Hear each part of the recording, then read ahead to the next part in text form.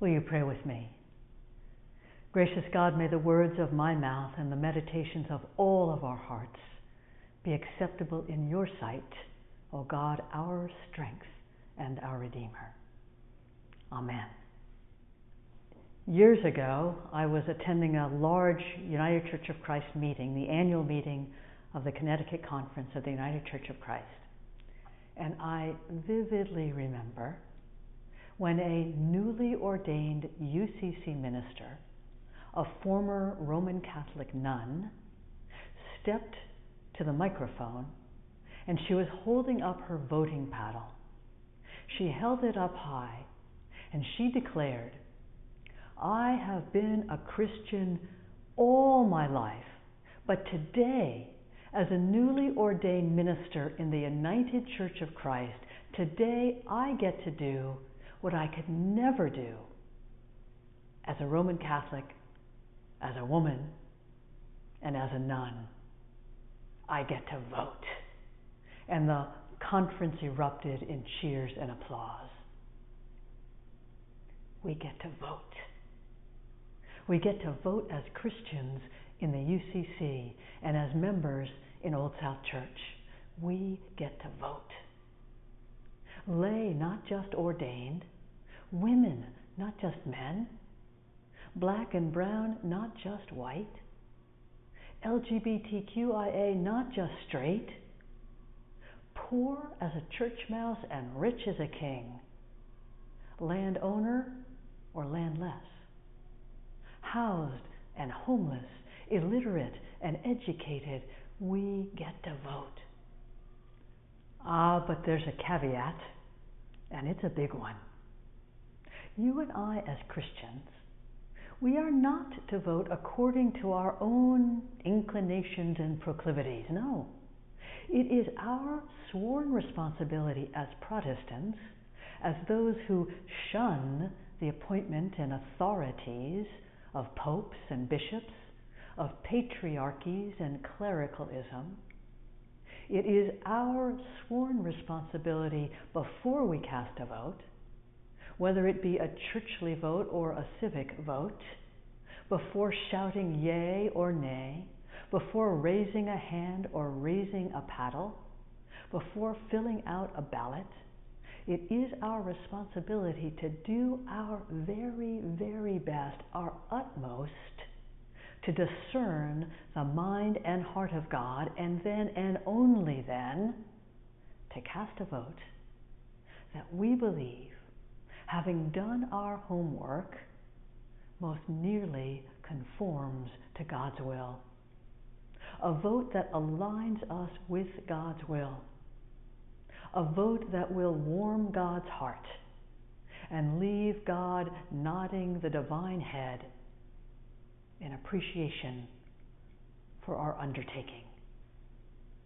Whether you, good Christian, are voting in church or in a civic election, it is incumbent upon you as a citizen of heaven to bring God to your vote. Amen? Easier said than done. So how do we undertake this bold and perilous work? How do we discern the mind and heart of God?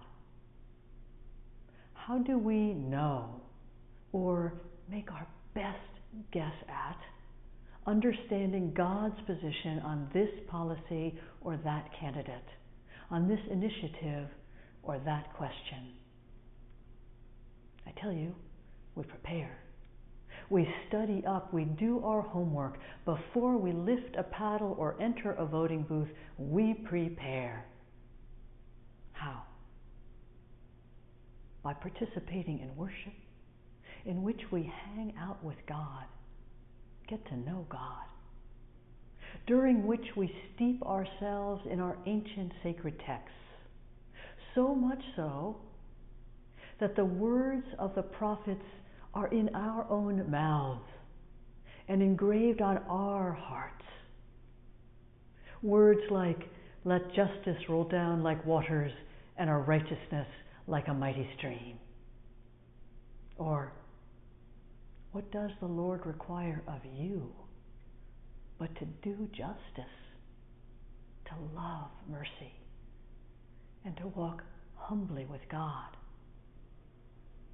We read and we study and we interrogate these texts for clues, for themes, engaging the likes of Miriam and Moses, Esther and Ezekiel, Matthew, Mark, Luke, and John. We engage in a lifelong process of Christian formation, reading widely, attending seminars and lectures, always seeking clues as to God's perspective. And we pray. And in our prayers, we traverse God's good globe, holding on our hearts those children of God who suffer hardship and privation, oppression and violence, because we know that these matter to God. We open the morning news and endeavor to read it or listen to it, to process it in our hearts with a Christian lens, as if through the eyes of God. As Paul writes to the Christians gathered in Rome, do not be formed to this world, but be transformed by the renewing of your minds, so that you may, what? Discern what is the will of God, what is good and acceptable and perfect. Do not be conformed to this world, but be transformed. How? By the renewing, by the refreshing, the refurbishing, the renovation of your minds, so that you may discern, determine, recognize, detect what is the will of God, what is good and acceptable and perfect. You see, we are forever being conformed, shaped to this world. Christian formation, by contrast, is the process by which we unconform ourselves to this world and submit to being formed by God as citizens of heaven. So, what does it mean to be conformed to this world? Materialism, individualism, elitism, racism, greed, power, indifference to human suffering, rapaciousness. These are the world's way. Discerning the heart and mind of God is an undertaking. Being transformed or unconformed is a lifelong endeavor, one we undertake with the utmost humility, one we must undertake in conversation with and listening for and to those voices and those perspectives that are, frankly, foreign to us, because, here's why, because nothing on this earth is foreign to God. Amen?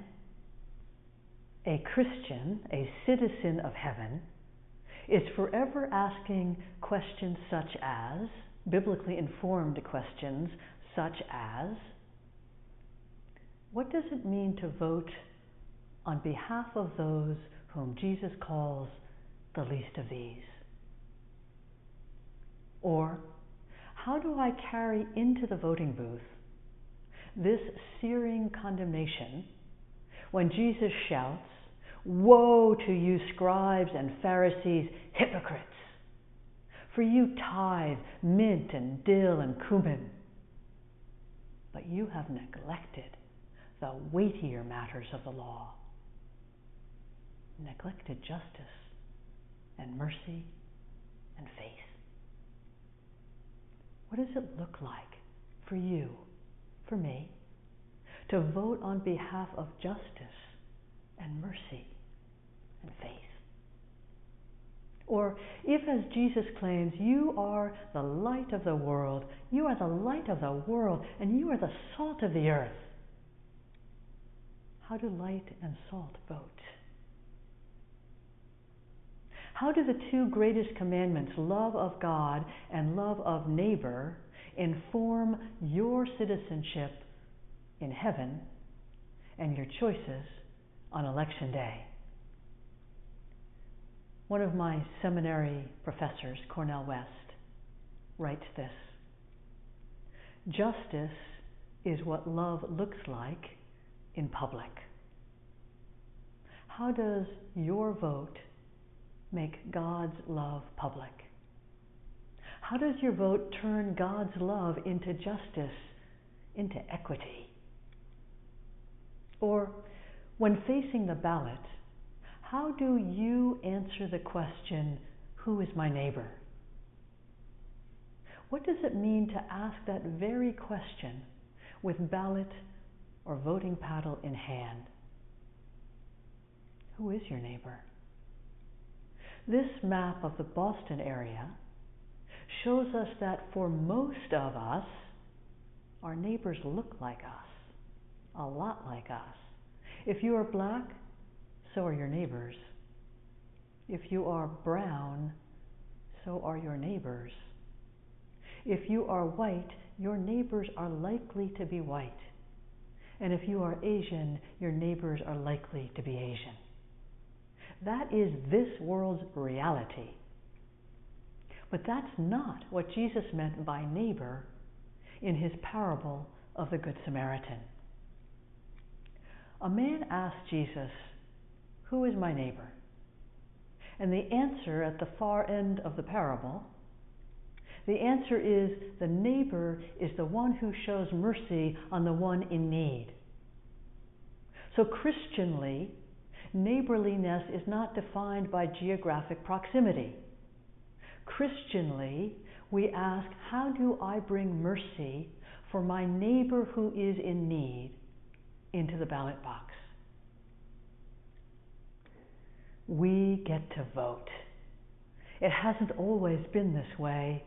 As U.S. history past and present proves, the right to vote is not only hard won, it needs to be defended constantly.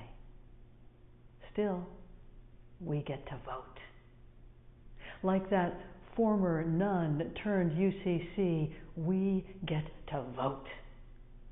But for you, Christian, for you there is a caveat, and it's a big one.